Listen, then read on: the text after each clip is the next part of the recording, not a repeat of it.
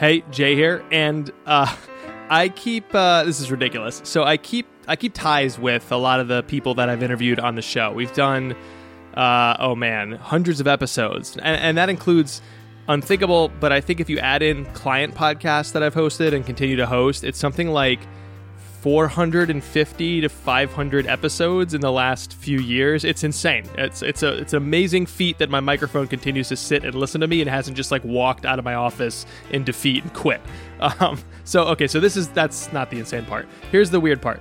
So because I keep ties with people that have been featured on the show, you know, I'll get like Google News alerts or I follow them on social media, and I came across this ridiculous news article about one of the companies that I featured in season 3 of Unthinkable, and they also featured heavily in my book, and they were featured in a very brief run of public speaking that I did. I've since moved to a different speech, but so, you know, I feel close to this story and to this company in a weird way. I feel like a little weird sense of pride. You know, they're all the stories I've told are my babies, but I feel equally in love with all of them. Actually, that's not true whatsoever. There's one episode where I actually feature the sounds of my newborn daughter cooing, so that one is obviously the one that's most special to me. But everyone else, you know, you're like right behind that. You're like a pet. No, this analogy is really falling off the rails. I like all the people I've featured until this moment. Kind of. I got an alert that this company I featured with a very great and creative entrepreneur at the helm has released a pumpkin spice version of their product. All the news coverage was like, right when you think we're at peak pumpkin spice, this happens. This crap happens. And I use the word crap very strategically, as you'll see in this episode. So I want to replay one of the more popular episodes ever, one of my favorite stories, given that I just came across this insane announcement that this company has now gotten in on the pumpkin spice idea. And again, I use that word crap very strategically, as you will hear. Okay, enough tiptoeing around this. Let's dive into this episode. I think you're going to love it.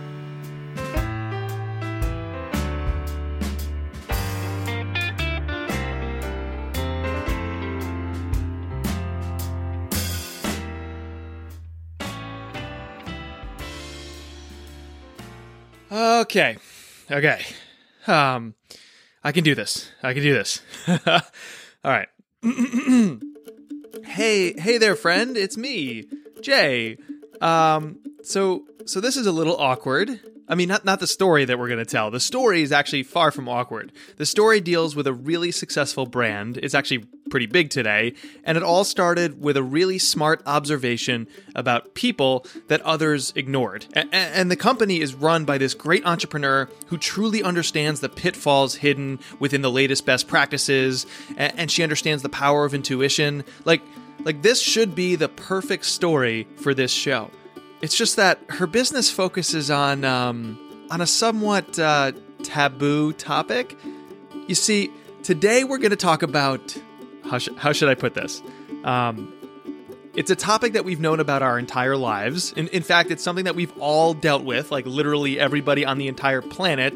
But I mean, we don't love talking about it. See, today we have to talk about. Okay, all right. I'm going to say it. Here we go. I'm going to say it right here into this microphone, right here. I'm going to say it to you and to thousands of other people like you.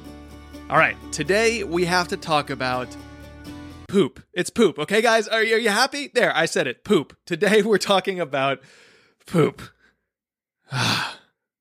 It's weird, it's uncomfortable, it's kind of ridiculous. Keep it going. It's unthinkable. Stories of conventional thinking in our work and the people who dare to question it.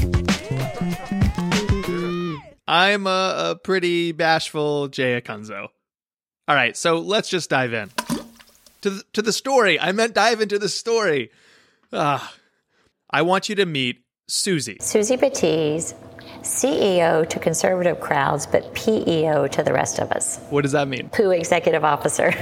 Poo executive officer. Wait, okay, so that needs some explanation. Why are you the poo executive officer? Well, because I sell a lot of poo spray. It's true. She sells a lot of poo spray. Susie is the founder of a company called, ready for this? Poo-Pourri. Poo-Pourri. Yeah.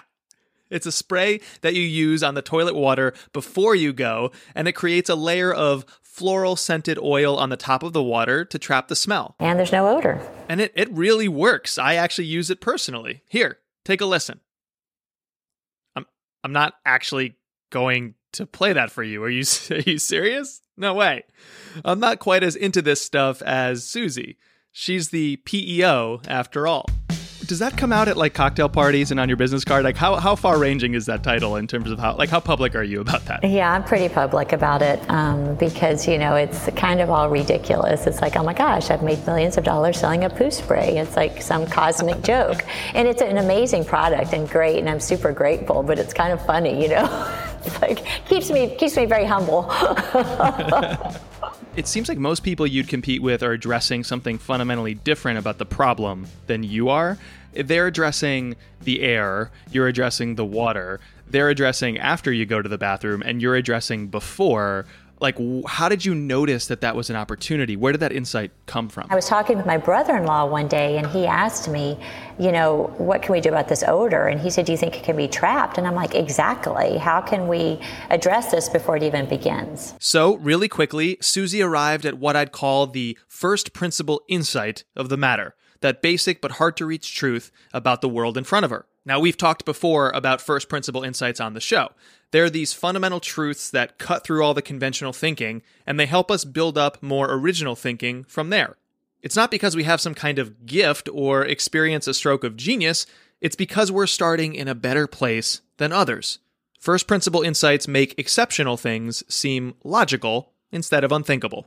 So, although at first glance Poo-Pourri seems crazy or makes you shake your head, when you hear Susie discuss it, it's like, oh, well, that actually makes a ton of sense. For instance, it's airborne, right? So once the odor's created, it's just kind of going out in the room and going everywhere. And it's like, hold on, stop. What if we just address the problem before it begins? So yeah, I was really curious, like, can I stop it before it even starts? Very simply, she was curious. This would become a huge theme for Susie, both in the next phase of her entrepreneurial journey and really her entire life more broadly. But before that, Susie had been through some really rough times. In her 20s, she was dealing with an abusive marriage, a marriage that she eventually ended. She also started a startup that ended in bankruptcy, and a few more that failed after that. In the eventual crash of the stock market, Susie's home and her cars were repossessed. But she says that all of that prepared her to launch Poo-Pourri. If you know my life story, I've been bankrupt twice, been in abusive marriages and some things, like I know shit. Literally, like shit in my life. And so she knew, even when not dealing with bodily functions, the best way to deal with crappy situations is to prepare ahead of time. Before shit hits the fan, or in this case, the water. But it's one thing to identify a first principle insight. It's another to act on it. I asked Susie if she was ready to launch yet another company, given everything she'd been through. No way. I had sworn myself off of business. I had deemed myself the worst entrepreneur in the world. I was like, that's it. Like, I'm done. I had my second bankruptcy in 2000, and I was exhausted. I was super depleted, and I went on a true spiritual journey. Like, I went inside because the outside world, I was always grasping. Like, I was always going to make money, or, this success was going to get me somewhere. And I just stopped and said, that's it. I'm done. But she just couldn't shake that curiosity. She couldn't stop wondering, what if? And she couldn't wait to find out the answer. I was obsessed. So what changed? You can call it intuition, but what I'm looking for is resonance. I'm looking for what idea and me together actually create more energy. And why did this particular idea light you up? It lit me up because I think it had not been done before. It was that whole passion purpose thing. Like my hobby was essential oils. I was passionate about natural products, and I just knew in my gut I could do it. That's where that gut intuition, I'm like, I can do this. Like, I can create this product. It took me a year and a half to bring it to market. It took me 9 months to actually invent it and formulate it, but it didn't matter. It's like there was no time. I wasn't going to stop. But you see, everyone else wanted her to stop. Everyone thought it was a bad idea. But my experience, Jay, is when we have these super inspired, passionate, resonant ideas, it doesn't matter what the outside world thinks because we're literally turned on. I wish we hadn't used that saying in such a sexual sense because you literally are turned on. Your energy is actually amplified. Now, my background is in tech startups. I first worked in-house at a couple of companies like Google and HubSpot and Daily Break Media, and then I spent 3 years at the venture capital firm Nextview Ventures. In all my years in tech, one thing was abundantly clear. Great entrepreneurs are obsessed with solving problems for their customers. And Susie is no exception. I didn't study anything on the market. I didn't do zero market research. I literally was already formulating in my head before I got home. Just one problem. It's really hard to solve your customers' problems if your customers don't want to talk to you about, that problem. Nobody wanted to talk about what I was doing. That's when I tell you nobody thought it was a good idea. Literally, no one wanted to talk about the subject matter. So I knew it had to be funny because that helped break the ice from this taboo topic I was talking about. And I knew I wanted it to be pretty because I was tired of the aluminum cans. I thought those are so ugly, sitting on the back of a toilet.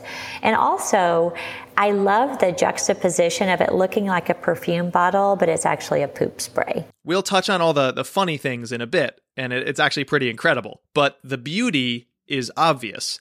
I'll try to describe this bottle that I'm holding right now, right here.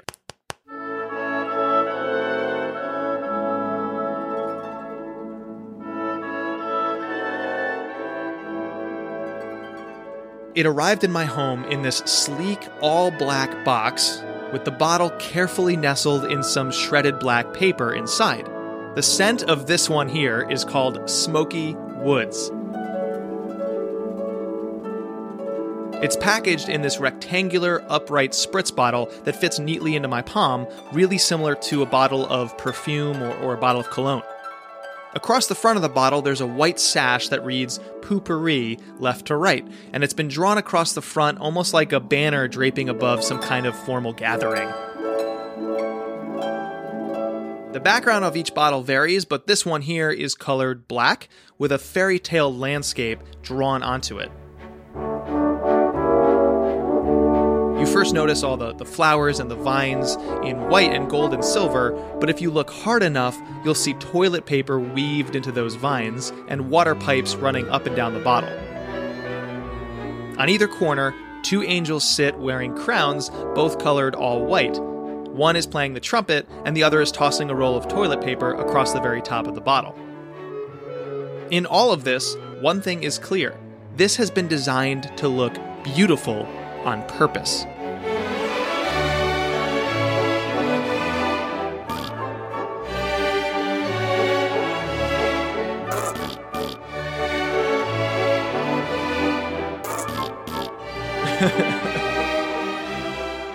Do you remember the first bottle you created? As someone who's not an inventor, I'd be curious to hear what the process of creating that first prototype was like. Yeah, so the thing is you have to remember I'd been in a lot of businesses and never in consumer goods.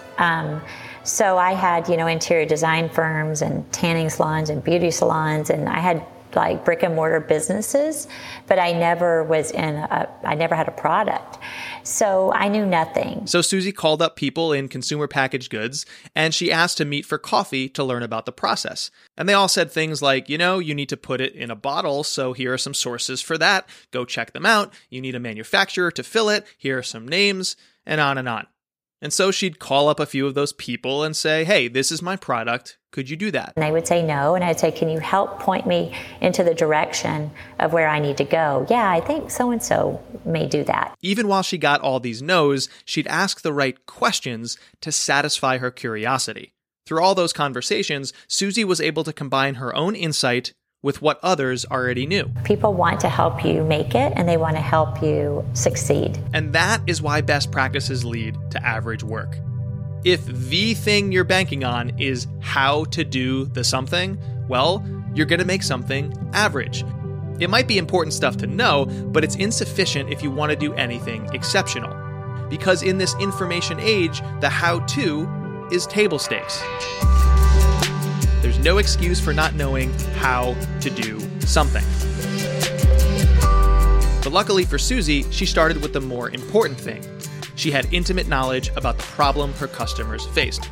And once she understood that, she could combine that knowledge with all the expertise that others so willingly shared and do something great.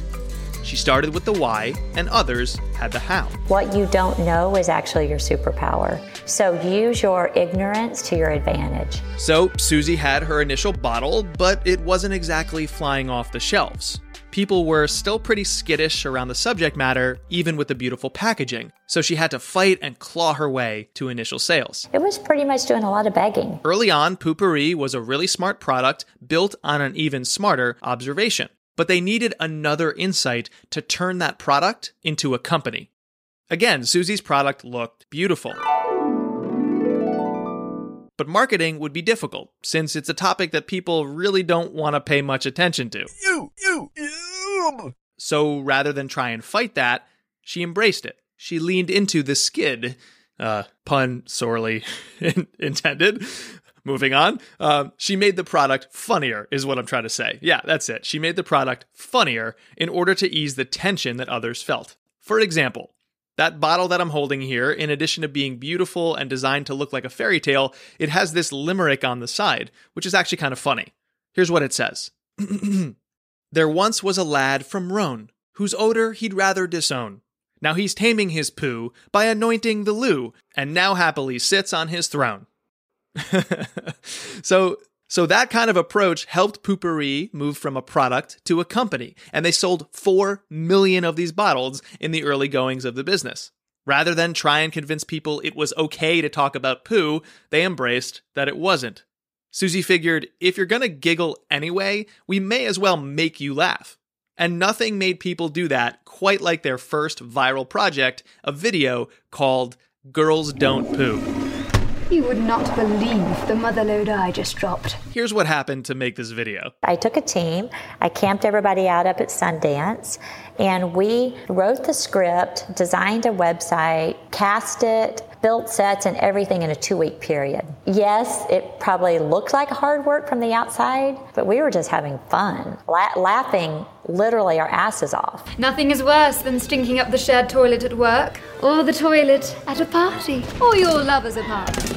Of course, flushing removes the graphic evidence. But what can be done of that subtle scent of a 300-cow dairy farm? This video stars a pretty redheaded young woman in a flowing powder blue dress. She wears a big pearl necklace, pearl earrings, and bold pink lipstick. She looks like a princess, only her throne is made of, well, porcelain. So, how do you make the world believe your poop doesn't stink? Or in fact that you never poop at all? Poo-Pourri. Poo-Pourri is the before-you-go toilet spray that has proven to trap those embarrassing odors at the source and save relationships. And naturally, the entire time they were creating this, they wanted it to be huge, but let's face reality. The people that I partnered with at the time kept telling me, do not expect a viral video. Viral videos don't happen. This is a conversion video. But of course, what happened? The first, I think, 4 days into it, 2 or 4 days, I don't remember the numbers, but we were $4 million in back order. Like, it just went viral and blew the top off of our business. The video got over 250 million views, all by addressing a taboo topic publicly and hilariously. And the orders just kept pouring in. Yes, it is a real product. And yes, it really works. So whether you need to pinch a loaf at work, cut a rope at a party, or lay a brick at your boyfriend's, your days of embarrassing smells or prairie dogging it are over. Poo-Pourri. Our business is to make it smell like your business never even happened. You've done hundreds of millions in sales from a poop spray company, for crying out loud. And also you get very serious journalists like me to say the phrase poop spray to thousands of people. So there's that you've accomplished too. But with all those crazy numbers and the success and the passionate fans and customers, why is this success to you not crazy? The reason it's not crazy is because People love great products. When an entrepreneur comes to me and says they have a good idea, I tell them to keep pushing it until it's great. Because people don't share good, they share great. And everything can be great, but you have to keep tweaking until you've refined it to where it's great. That's what we do with our videos. So we, in the conversion video world, what we do is we shoot a lot of intros, a lot of middles, and a lot of endings. And then we do conversion marketing where we put them all online. And what we're looking for is that scenario where it's not just a good video, where it is an epic video. Susie's defining trait seems so simple. It's that curiosity that I mentioned before. The driving force behind her launching this product was simply wondering, could she solve the problem? Like, can I make this work? I never, ever thought about actually bringing it to market. Remember, I had sworn off of being in business. It was more, I was looking at the challenge, like, can I do this? Can I actually create this product? I mean, I even think about it as a product. It's like, can I just invent this? Can I stop odor? And then once I stopped odor, I was like, you know, my husband walked out of the bathroom one day and he literally said, oh my God, we're going to be millionaires. And I said, what do you mean? And he's like, do you realize what you've done? You have taken the smell out of crap. Like, that's what you've done here. And that's when I started thinking about it as a product. Today, Susie has built a $300 million business by staying curious. One more time, $300 million of poo spray. So what's her secret? Well, for starters, she knows that there are no secrets. Instead of obsessing over someone else's answers or some best practice, she questions everything. She asks more questions than the average person. And she can't shake this need to find her own answers. And I think that's a huge reason why some people wield their intuition like a weapon, while others have it covered or even locked away. People who trust their intuition wonder why others accept things at face value. Why is that the best practice? Why are we doing things a certain way? Why is that the solution that we're using to solve our problem? Why can't we do something better? If we want to do exceptional things in our work, we shouldn't merely be compliant with best practices, because then we're being complicit in doing commodity things. Instead, try to spark that curiosity using two things: anger and audacity.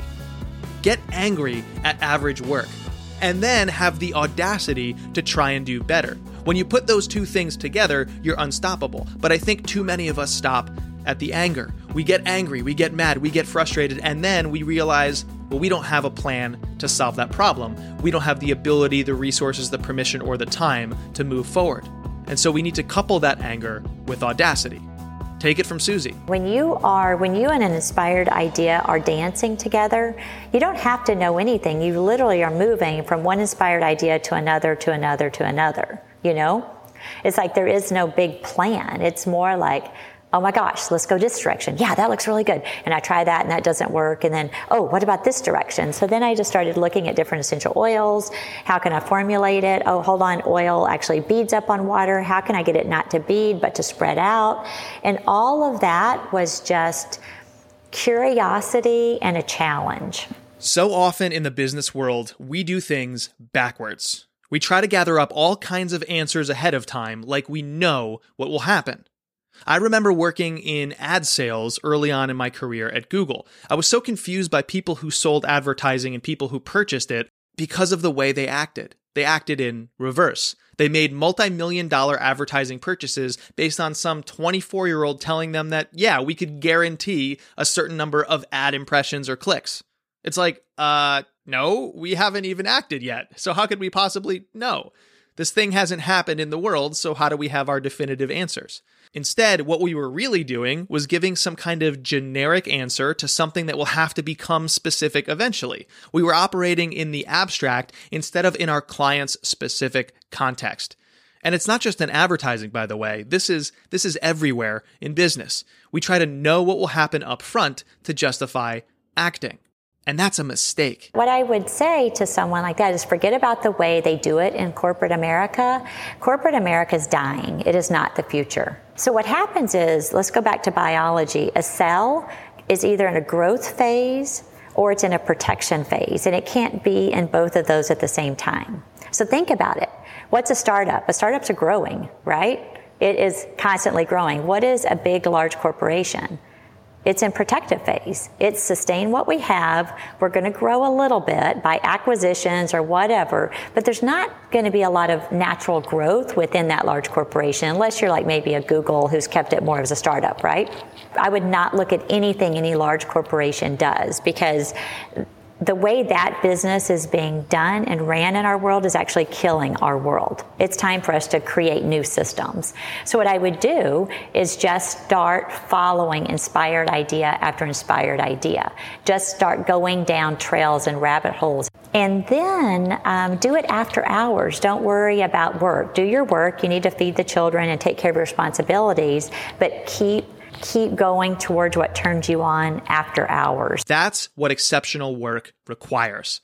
We need to find a place in our schedules for curiosity, for tinkering.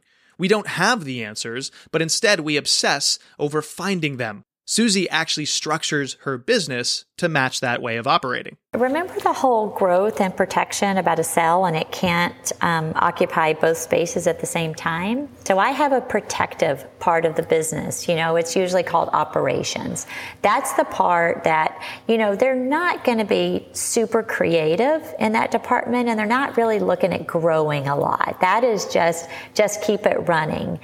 And then I have the creative part of the business, innovation and creativity, where this is always growing.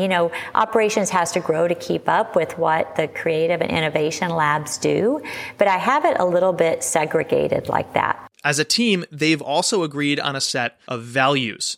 And of course, they don't call them values. This is a company named Poopery, after all. Instead, they call those values Poo-manments. Poo-manments.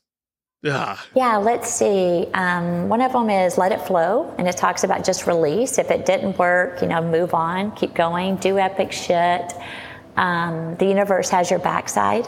One of ours is your genius is showing. Oops, your genius is showing. We love people in our office actually finding we love discovering someone's genius and putting them in roles where their genius can really shine. The company now even has a book coming out called The Woo of Poo, and you can change your life in the time you take a shit. And it has all of our Poo-manments in there. So whether we used this story to get us started or our very own set of Poo-manments for our work, it's time we made a change.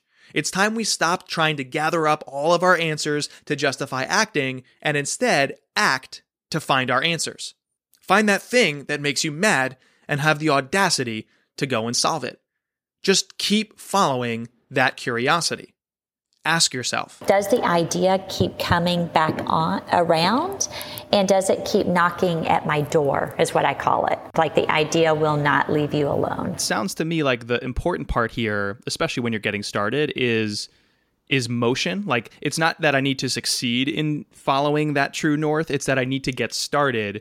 And as long as it continues to turn me on, I'm going to be able to put the pieces together. It's almost like that first little just like push of the boulder is what prevents some people from doing this. But would you agree? Is it the initial motion that's important? I really appreciate how you just articulated that so well. And you're exactly right. It's the opposite of analysis paralysis. That is what 90% of our society's in. We overthink everything.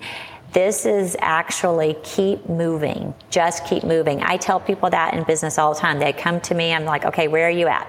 And they say, well, I'm making my business cards. It's like, what, screw the business cards. Get out there and start, selling your product. Let's get it out there. Start moving, start testing. We need to be more mobile. You look at, again, we'll go back to the light bulb. It wasn't invented with, business plans and business cards, right? It's like it's just test and test and test and test and test.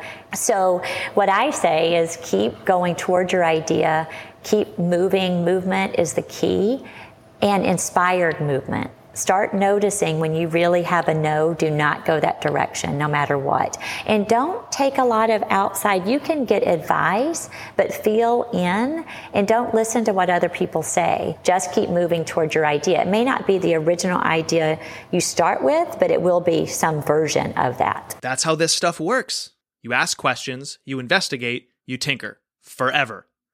People like Susie do exceptional work, not because they've arrived, but because they won't stop moving forward. I never had that, I've made it. I still don't have that feeling because I don't think you ever, I'm not interested in that end point.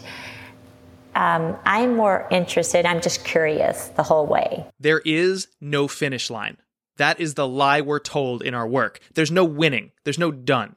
We're trained to beat others, to prepare ourselves for arriving there. But once we get there, we'll see the truth. The road just keeps going. It just stretches onward forever until we decide to stop working. So maybe we should stop training for a sprint and start preparing for a marathon. Maybe exceptional careers are built through constant movement forward. Actually, you know what? No, I said that wrong. Constant movement isn't what makes a great career. Constant movement is what a career is. So what if we cared less about finishing and more about moving?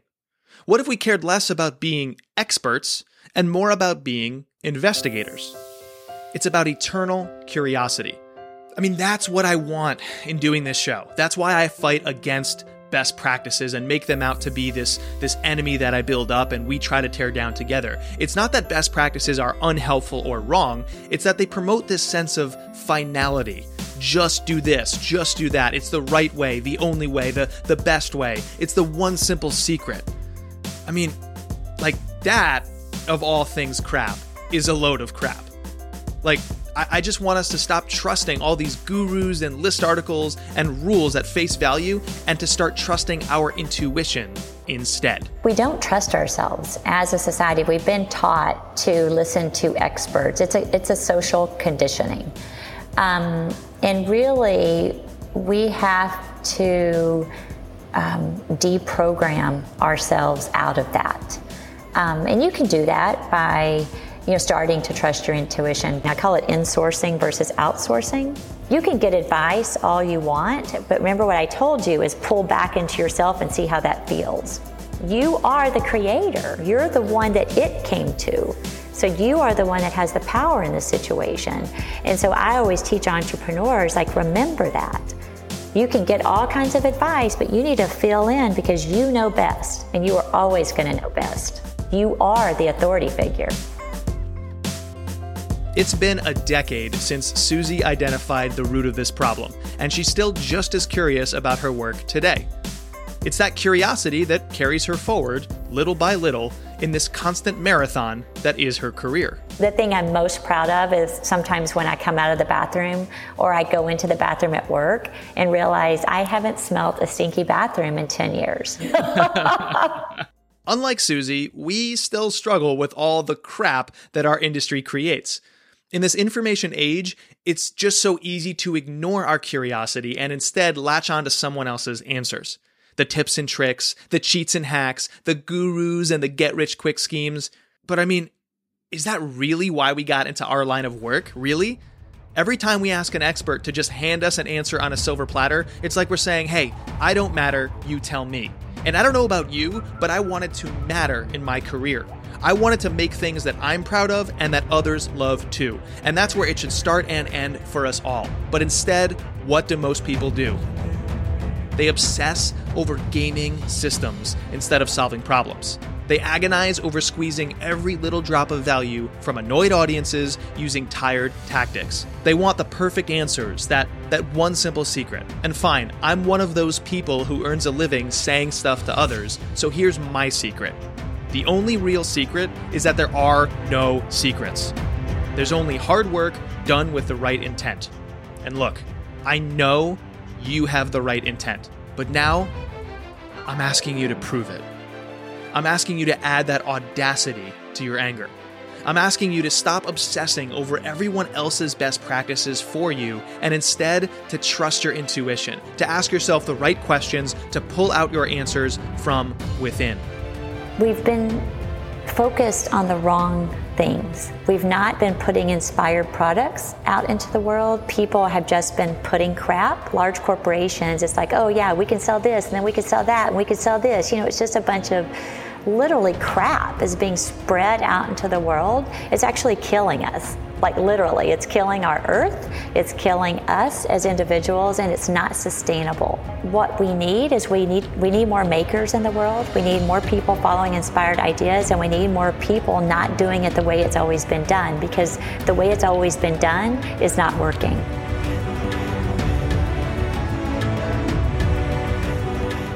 My friend, it has never been easier to create average work. So why don't we create something else instead?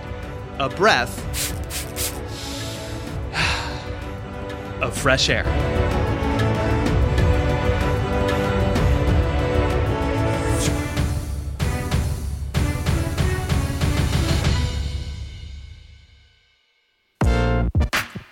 All right, Susie and the entire Poo-Pourri team, I totally forgive you for doing the pumpkin spice thing with your product. The story is just too awesome, and I love you too much. So, but for you listening, if you're interested in the craft of making shows, I run an organization now called Marketing Showrunners. And the whole idea behind MSR is to advance the craft of marketers making great shows. Podcasts, video series, you name it. We're trying to grow the size of the pie. More marketers making more and better shows. Why? It's because marketing's mandate has changed. It's no longer about grabbing attention, it's about holding it.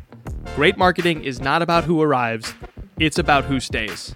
And if you believe in that message, well, we have some great content coming out just for you. It's about the belief system that I just mentioned and the craft of making great shows.